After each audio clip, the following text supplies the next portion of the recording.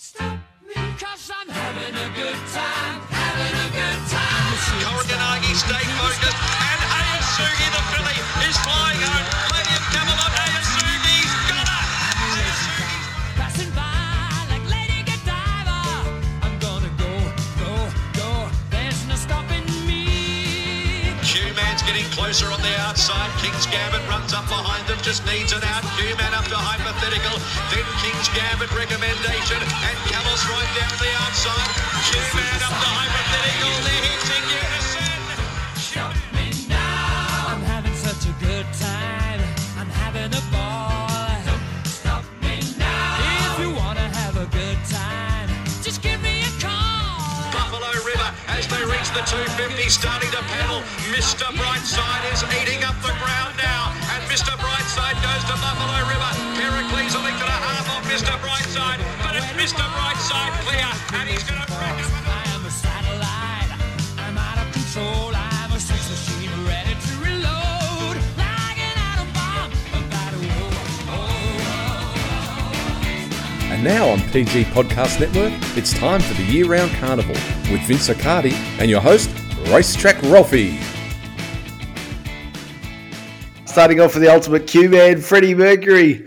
Was it a good time? Not sure, but Q-Man won the Oakley Plate, Mr. Brightside the Futurity, and Hyundai won the Blue Diamond. Let's call it that anyway. I think I've slaughtered that one too. Vince Accardi, good morning to you.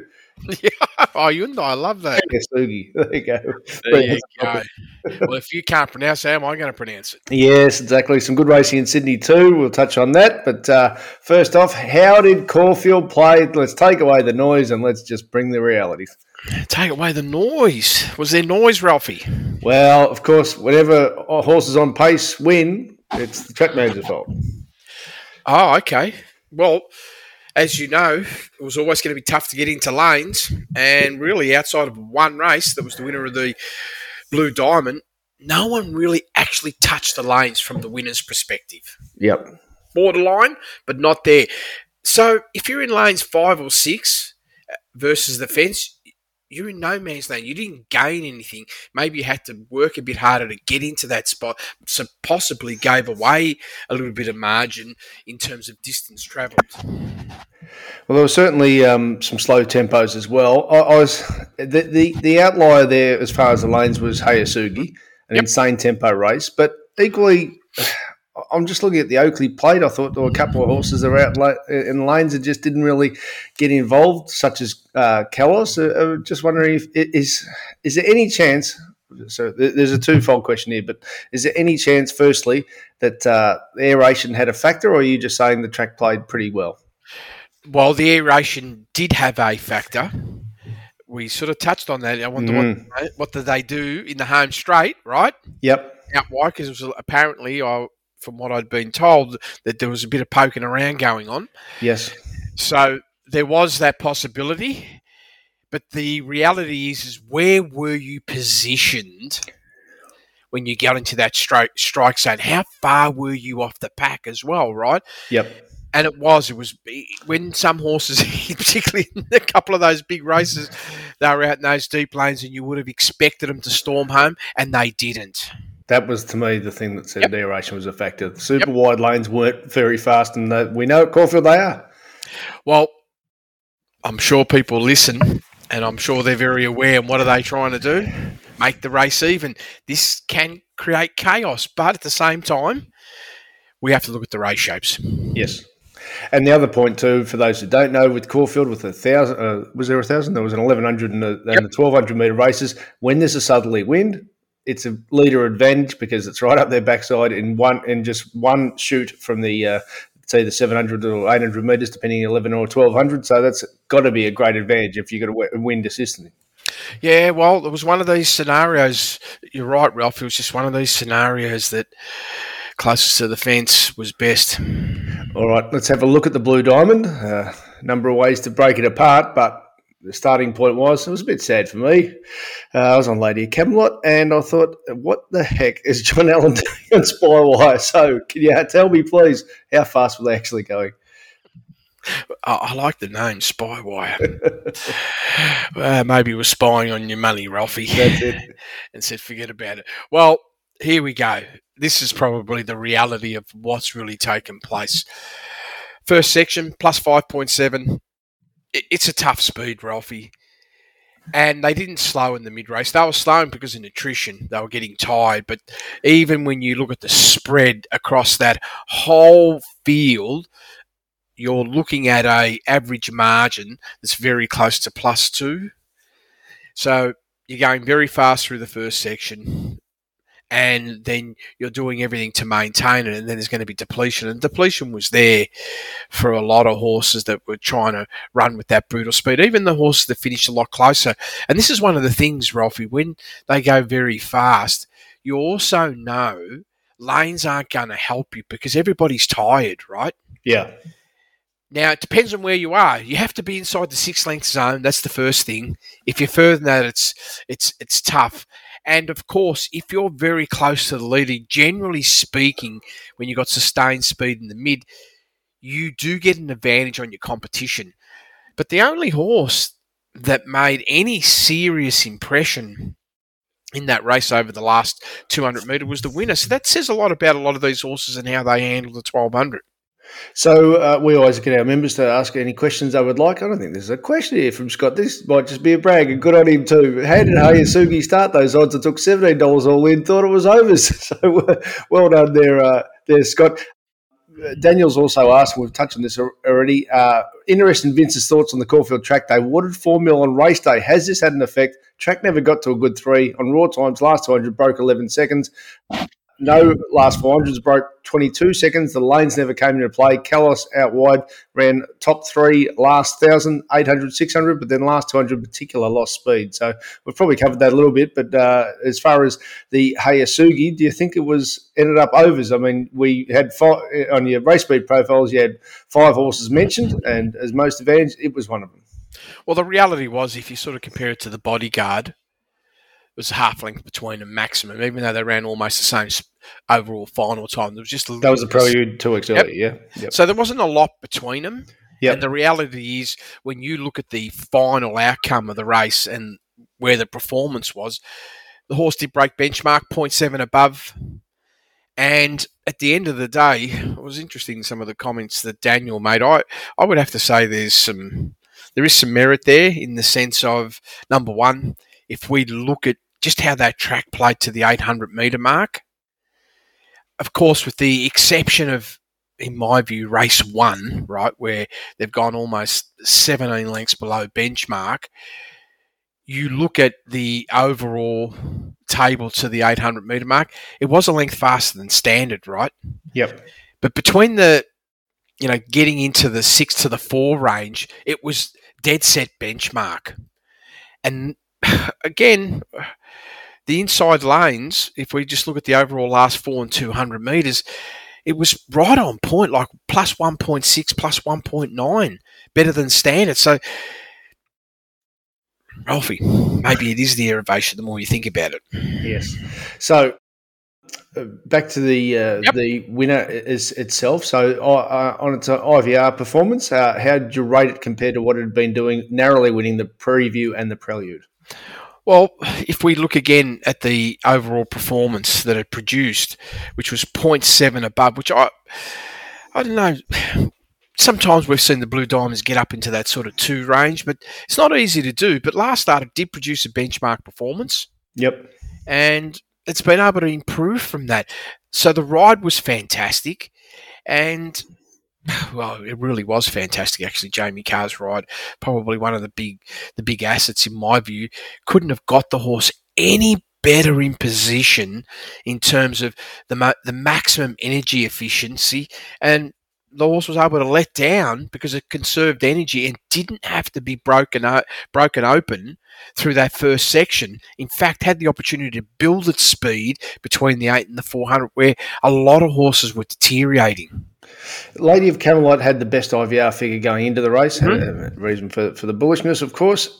On Saturday morning, you said, in the end, I'm just going to stay out because I just haven't got confidence that the rider will judge the speed right.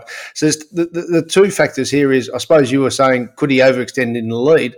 But then the second part is, could he have done more in letting the horse Spywire just go in front of it, because you'd assume, let's say, a Damien Lane would not have been going that fast early and just let that what was it? It was $17, but it was overextending anyway. Spywire, just let it go and then run her own race. Did she overextend, or was it just a case with 2-year-olds? Sometimes it's just a matter of steering, because you can't really control their speed to a fair extent.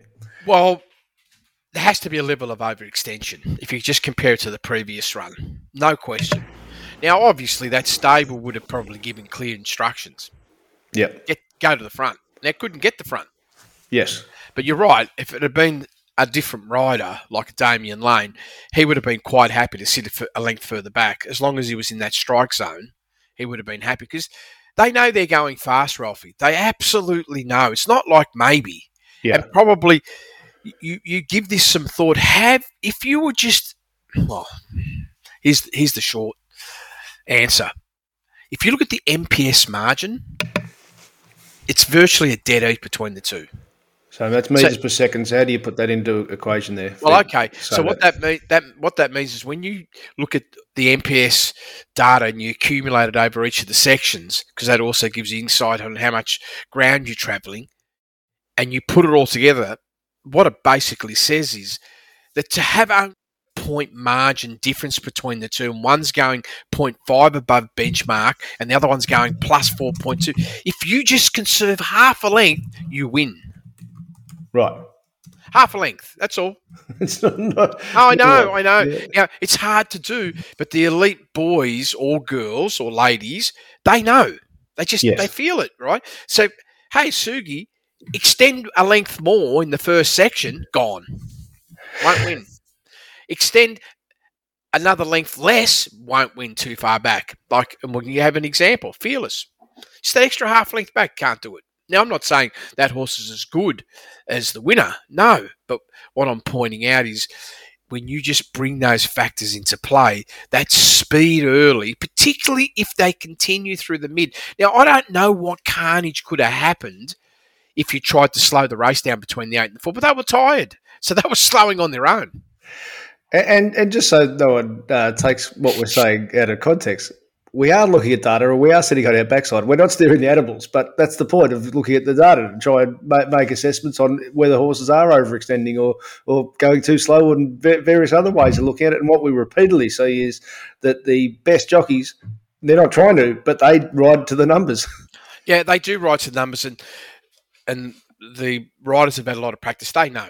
Even the riders that haven't had as much practice, they know if they're going fast. Just the challenge is, how do you control? How do you judge? How do you bring the horse underneath you? All these things then play a role. Some horses are very easy to be able to manage, and some horses aren't. Like, they just got to take control. That's it. I'm not sure Lady of Camelot's one that takes control. Yeah. So, for instance, because we mentioned Damien Lane, I've just got a jockey's comments here. So there's two other horses I'll ask you about. So one being Anisa. The jockey comment here from racing.com, she ran great. She was probably just a little close to that hot speed. I had such a good spot, I couldn't give it away, but I was just having to feel for a little bit before the corner, and as a result of that, she didn't finish as strong. She's really honest to get into fourth. And there you go, Vince. So there's exactly what we're saying. The elite jockeys know when they're going too fast, but again, he made a tactical decision to say, well, this position is just too good, rather than being spat out the back. Well, it is important that when there's a lot of truism in the journey of, you read all the different types of textbooks on horse racing, punting, all those things, and when there's the communication around the herd mentality, that's what the herd mentality is. You can't get. I mean, have a look who was running last. Rue de Royale, right? Yep. Going 1.3 lengths below benchmark. That's still good speed for that horse, right? Yeah. But you can't really afford to get much further back than that, because maybe the comfort zone for that horse was -4 first section. Yes. Then the stewards would be saying, what were you doing out there? Has she got some size produce sort of potential? And she relaxed so well in that 1,000-metre race, and here she's had to have a complete reversal of speed. Is she the type who can run 1,400 for a 2-year-old this time of year? Right now, Ralphie, I don't have a lot of confidence in a lot of those horses' ability. So would it be fair to say, overview, you're not expecting this to be strong Golden Slipper form?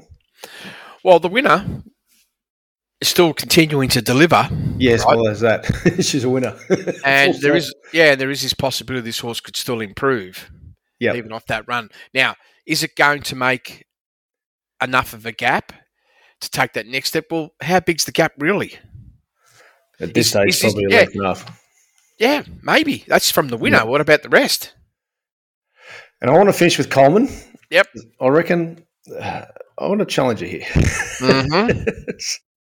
Firstly, I'll read what Ben Mellor wrote. First time he's been exposed to a big field, he was literally a deer in the headlights. Well, not literally, Ben, but I know what you're saying. I suppose the other horses have had a bit of experience in larger fields, whereas both his career starts have been small fields, and the occasion got the better of him, I think. He's a good horse. He's a quality colt.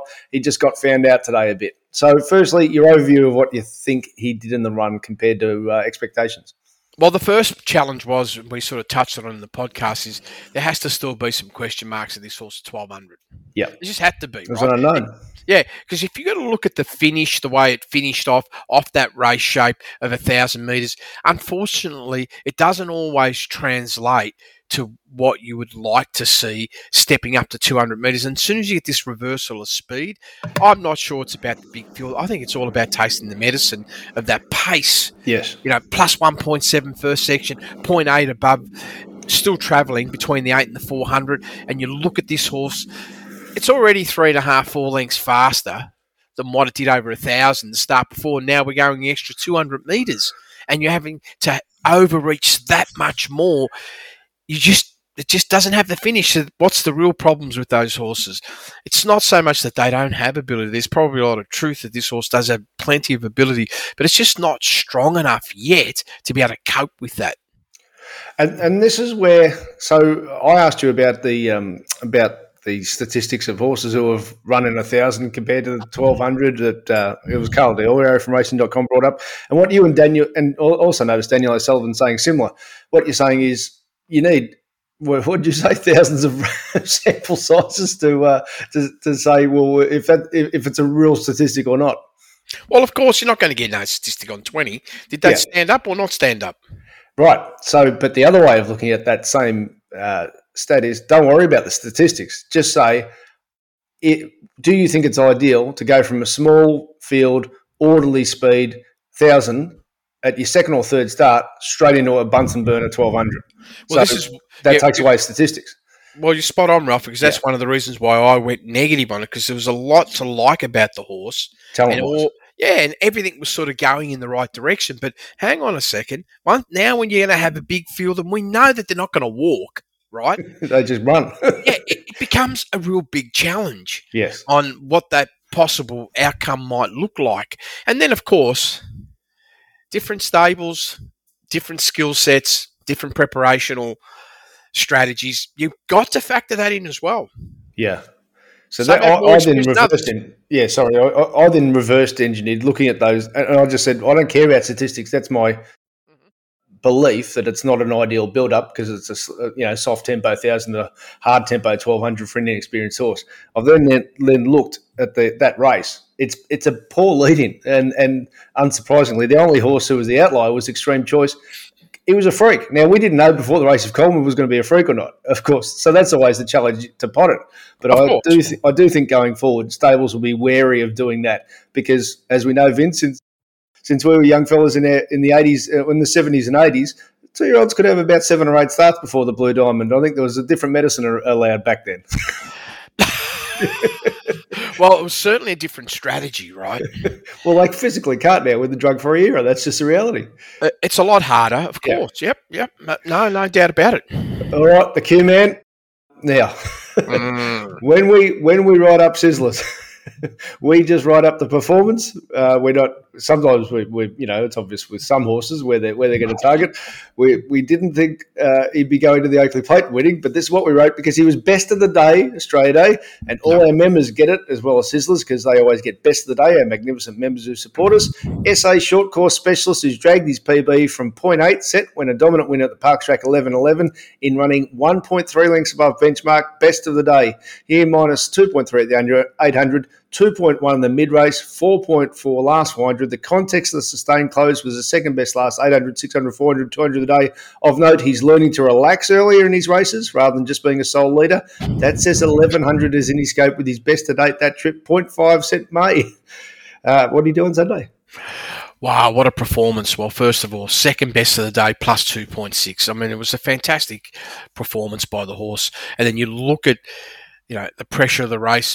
Oddly enough, and this is a real good insight to where things are at, if you look at the Blue Diamond versus this 1100 metres, they were actually going slower. Yeah, so the Up-to-Date was slower tempo than the Blue Diamond, and that says a lot, doesn't it? And then all of a sudden it is leader advantage. Correct, and then you look at the mid-race move where it's real high pressure for the youngsters, and they're starting to hit the deterioration button.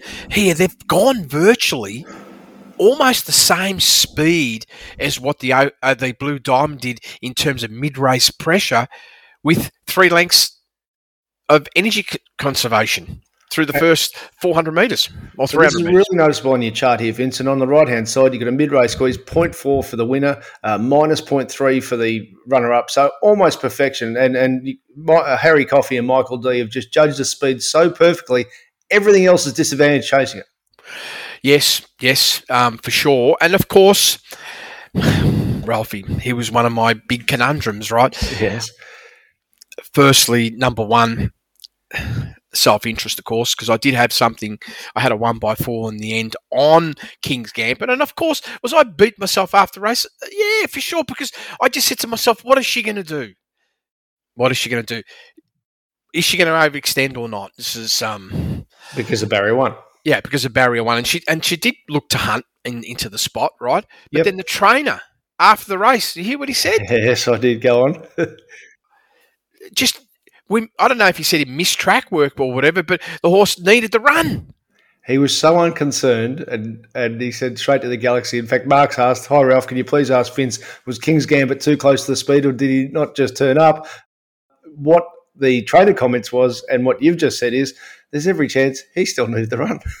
Yeah, and then you look at the numbers, he's actually started to fall away from just inside the 400, and you can see it. There it is. It is a total, right? This is the sad part, right? Yep. It's just over half a length between the 4 and the 2, and then another 0.3. So the horse has actually lost, in terms of from maximum speed to where it was, 1.8 lengths. Now, 1.8 lengths in conditioning, and then you tie back, even just to the MPS margin, that puts you first 4. Yep. At least first 4. I'm not saying winner, but you're going to be fighting it out. So unfortunately, that little bit of energy use early didn't help the horse, particularly if you're not ready for it. I just want to go back one because I always try and look after our members. Michael's asked, I'd like to know if Vince thinks Lady of Camelot is a live chance in the slipper off that Blue Diamond run. She's marked $14 in futures markets, which seems generous. I know futures aren't really your thing, Vince, but as far as class-wise, what's her challenge to go in a golden slipper? Well, the first thing is we've definitely got an above benchmark performance from the horse, and there's no question that this horse would not go backwards off that run if it's got one more run left.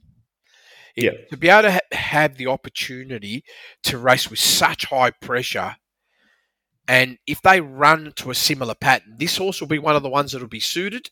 I'm not sure where they're going to have the rail placement. That's going to also play a big role. But realistically, it's a little bit like the winner. If you're talking about getting on the podium to win, and you're looking at that first spot, you're probably going to be a length and a half behind what you need to produce, or that's how much you have to improve by.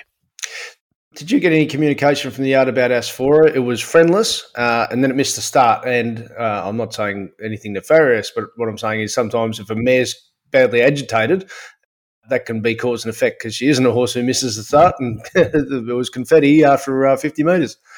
Well, if you look at the overall performance of the horse and you take that part away, and obviously no advantages in the lanes out wide, then the horse has finished off superbly, like absolutely superbly. So there's a few ways you can look at it. Yep. On one hand, not getting that great start probably didn't hurt the horse in terms of the overall race because it's finished well, there it is. Like, you have just have a look at the last 800 metres. I mean, it was inside top 10 all day across all the splits outside of the first section. Yep. So there is, again, some little challenges with that horse there as well. Is we might have touched on it in the podcast as well. You just look at the profile. There was a couple of signals about what things can mean. It can mean, yes, this horse is either going to just come on and you just take that on as being the one, or you can also take it as being, was that the peak of the horse? Because for me, I had to look at the horse and say, I still mark the horse as being up since, I took that 140-day spell as the rule break, and not the 91 days, because I just don't feel the horse would have had as much time there. But yeah, at the end of the day, let's say it had gone out with its customary pace. I don't know, or if the lanes were working for it. So there was no doubt a lot of riders were very tuned in to try and be in lanes, Ralphie. Kalos was ridden by Blake Shin out wide in the lanes. Now, 2 weeks earlier, he storms home out in the lanes. Yeah. on Sunday, he didn't. But this jockey comment amused me from Blake. He ran a great race. He was unsuited by the weight conditions and how the race was run, but he ran really, really well. I get the, everyone's got an opinion. If you're on the lightly weight horses, I suppose, outside of King's Gambit, you might have had a fill-up. But with Kalos, as we mentioned, Vince, whatever your thoughts are about the weight scale, he was carrying the same weight as a fortnight earlier. That shouldn't make you run slower. You can say if others run faster, but that's not going to make you run slower. So I dare say he might have had a bit of flatness from that big run first up. Yeah, that's unfortunate. That's what's happened, right? Yeah. And this is a horse going to be very wary of moving forward. And this wasn't its day, and the reason is I'm with you 100% that the impact of that last start, which was off a decent break, no question impacted its overall performance and shouldn't be dismissed into the future. And of course, riders can say all they want afterwards, and sometimes they're looking about how they retain rides into the future as well. Bit of business. Networking, you reckon? Sure. Fair enough. That's a mistake from the stable in the end. And also sometimes, as we regularly say, you can program a run or a campaign, but sometimes when the races unfold a certain way, particularly early in the campaign, it can flatten the ongoing.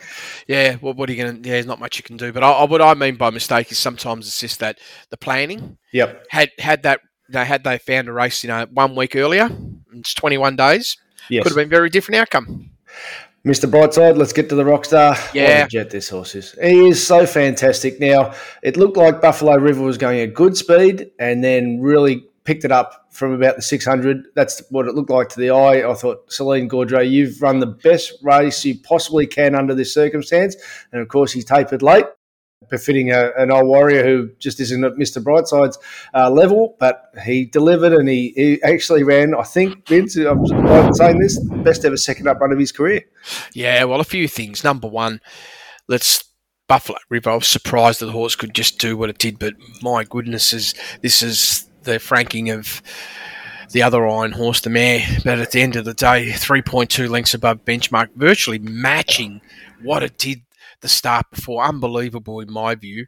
And then even in the mid-race, had the audacity to go probably a touch faster than what it did the start before, but completely tanked out over the last 400, like badly. I mean, 3.2 above, 6.1 between the 8 and the 4 above, and then a massive drop-off of 8.5 lengths below benchmark over the last 400 metres.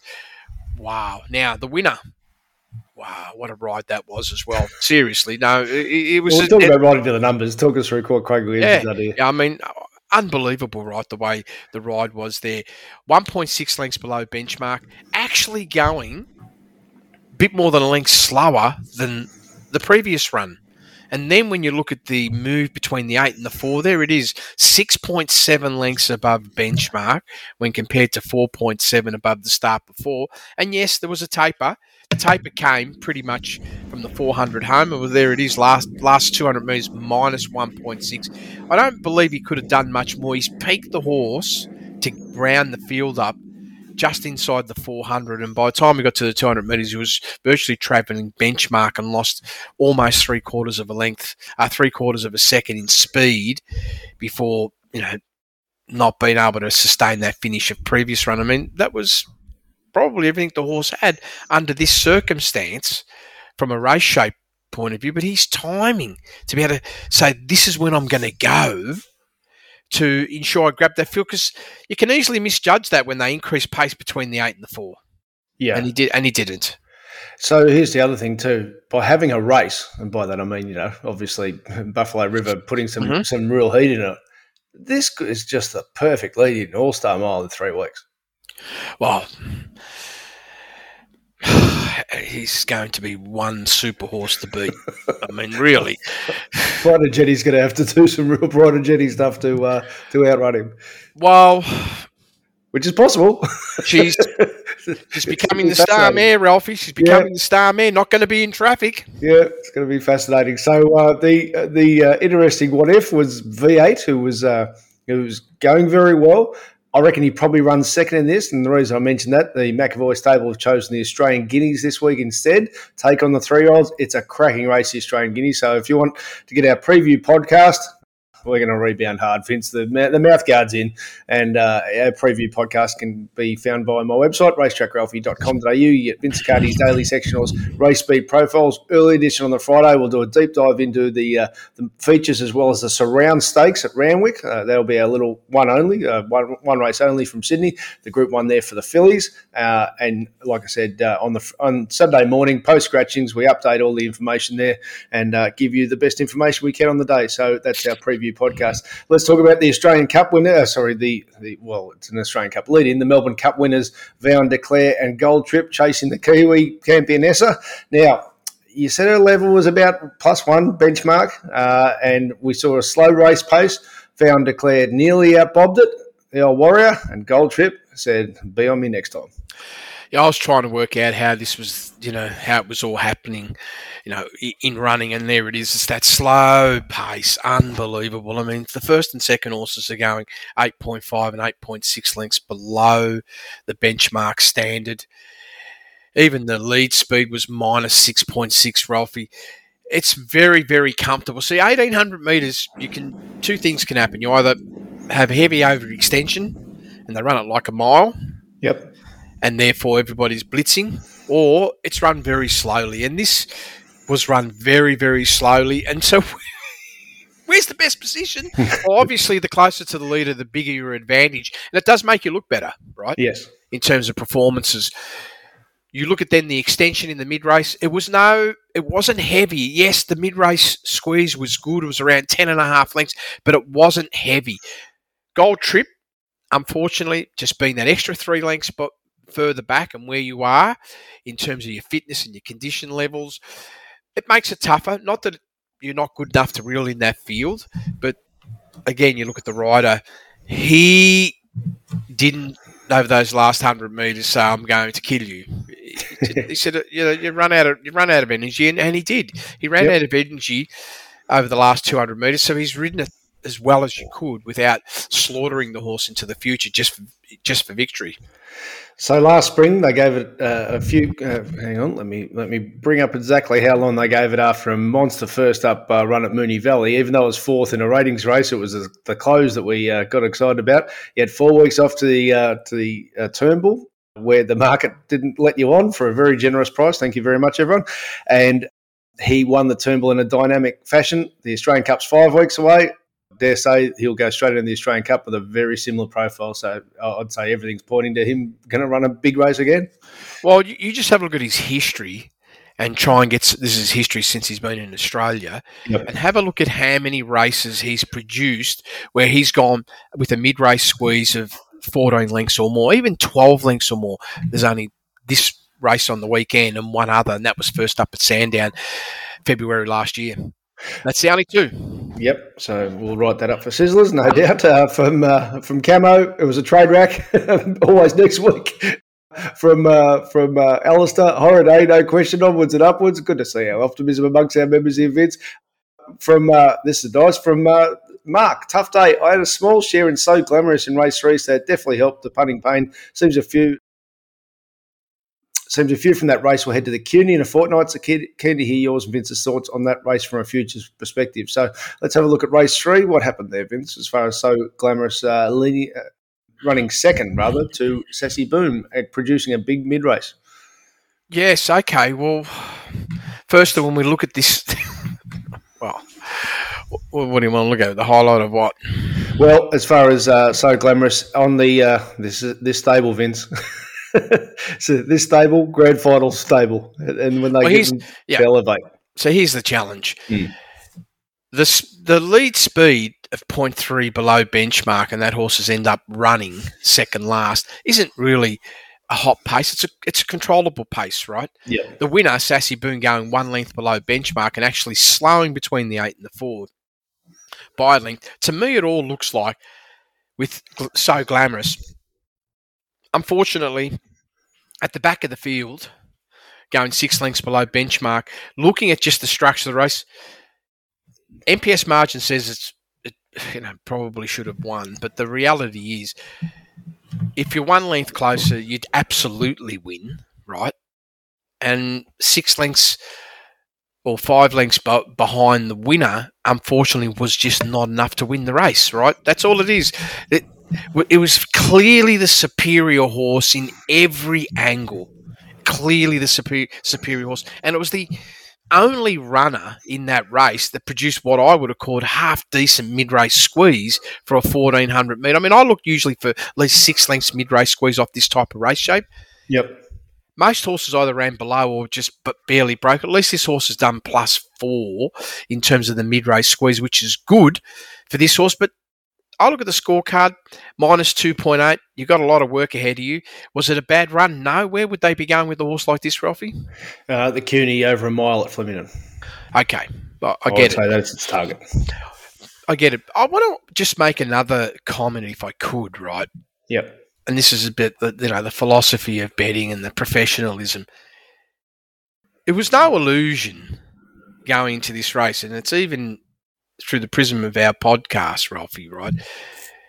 We've done quite a number of these, right? And people that have been on the journey with us from the beginning right up until now, just in our banter that we have, yep, when we're very bullish on various horses, we don't get it wrong very often. But if you go back and listen to what we articulated on the weekend, I don't believe there was any race where we were beating our chest as being, we're just going to want to smash this. I mean, for me, other than Gold Trip, right? I know exactly what you said. You said A grade, place on side Gold Trip if you can get it. So you got that and you're no damage, and you downgraded your bet from King's Gambit because of the inside barrier, and that was it. So that automatically, and this is for the new people that are coming on maybe for the journey for the first or second time and haven't had the opportunity to listen. And I know you put the podcast after the event for anyone to listen, right? So the fully unedited always. Yeah? Yep. And this is important, right? As a professional punter, one has to be very cautious of understanding. You can get, these big races. What's more important? Do you want to find the winner or do you want to make money? Now, I obviously want to find the winner, but I want to make money like everybody else. But knowing how to step and how to manage that process, and there was a few people that I spoke to during the course of the week about, got to be cautious. Some people had rang me and said, I want to be all over this, Coleman. I was listening to what you were saying and about the race. And I said, well, where did I say that I thought this was just like a sensational betting race? Where is it? Yet in Sydney, there was a lot easier pickings, right? Yep. To make money. But that's the challenge, right? I want to get these races right. So do you, Ralphie. But sometimes you just know the setup of the day. I don't go looking to deliberately find a horse that we can spruik. It's either there or it's not, because I'm putting my own money and I'm very, very aware that other people are listening. And the last thing I want to do is steer them in the wrong direction. But the challenge is this. The psychology of wanting to play in these big races and the excitement sometimes takes over. And therefore, your day doesn't turn out to be what you want it to be. And unfortunately, this is the nature of the game, and this is why you've got to be at the crease week in and week out. Some days are better, some days are worse, but you've got to be at it all the time, and you need to be able to learn from the characteristics and the nuances of the way we communicate about things. There were some horses that I'd marked down, through the prism of the Sizzlers, Ralphie, through the prism of what I'd seen data-wise, but then the day comes up and I'm crying because I can't be on you because you're not meeting the criteria, and therefore I want to stay out. And it comes back to something we used to discuss on Carnival on the radio when we were doing it together, and that is, and you're from the corporate world, companies spend thousands, hundreds of thousands, sometimes millions on feasibility studies to decide not to get involved. All we're doing is time to not get involved here. It doesn't cost us anything to not get involved. And sometimes the best way to make money is not to lose it. Well, as I said to a couple of people during the week that called me, be careful about the chess moves you make, because by not making the chess move, you can't do any damage. So you let the clock run down a little bit longer. Yeah, you hold your position. Say, okay, well, guess what? Yeah. I made it pretty clear. There's some sensational racing coming up over the next 4 to 6 weeks. And some of them we're not going to get right, but some we will get right, and we could be tremendously rewarded like we have in the past, where odds are just like unbelievable and everything lines up and we're just going to be all over them. The beauty of this is, though, this was a great meeting to watch, observe, and hopefully, and I can see there's probably half a dozen runners that potentially, if everything stacks up pattern-wise into their next run, we're going to make money out of them. Absolutely, let's hope so. And that's the point of why we are independent of corporate bookmakers, and that includes a tab, of course. Nothing against them, but we're on that side. And if you're involved in media that's with them, you want people to. The reality is they want you to bet as often as possible. We don't. No, that's exactly right. And I'm really glad. So one of the things that I've tried to focus on, when I say I tried, I'm focusing on a bit more, is when we do a little blurb on the Saturday morning. Yep. I really was like to give people the insight about how I feel, about where I'm at, where my mental mindset is. Sometimes I still haven't made a clear-cut decision which way I want to go, but I'm down to one or two horses. But at the same time, I'm wanting to just give that articulation about why I'm downgrading or not wanting to go there. And the reality was, even me, and I consider myself to be very experienced and extremely skillful at this game, I still couldn't help myself, and I had to have 1/4 King's Gambit. But my intel said, Cardi, you're less than 60% with this probability. What the F are you doing? Right? And I'm going, because I'm self-talk, right? And I'm going, yeah, no, shut up. I'm still on it. I'm going to defy the pattern. And weeks later, I get simulation report. Why did you do that? This is where you've gone wrong, right? Self-reporting, right? And I'm going, yeah, you dickhead, Cardi. But I'm human, right? Yeah. So I get it, right? But I've at least been intelligent enough to do this. I pull it right back. So I know it's minimal. Instead, 8-10 years ago, go charge into it. Don't care. 2x10. Yeah, she'll work it out. He'll work it out. They'll overcome the adversity of the barrier. And the reality is, no, they won't. No, they won't. There's a high probability they won't. Good stuff. All right. Well, if you do want our preview podcast, like I said, you can get it via racetrackralphie.com.au. Vince Carty's work via daily sectionals, including his race speed profiles from Melbourne, Sydney and Brisbane. And there's some highlights from Rosehill too. Of course, we'll make that the Group 1 member bonus. So if you're a Group 1 member, you're going to get some of the highlights from Rosehill, because we've run out of time here on this week's edition of the Year Round Carnival.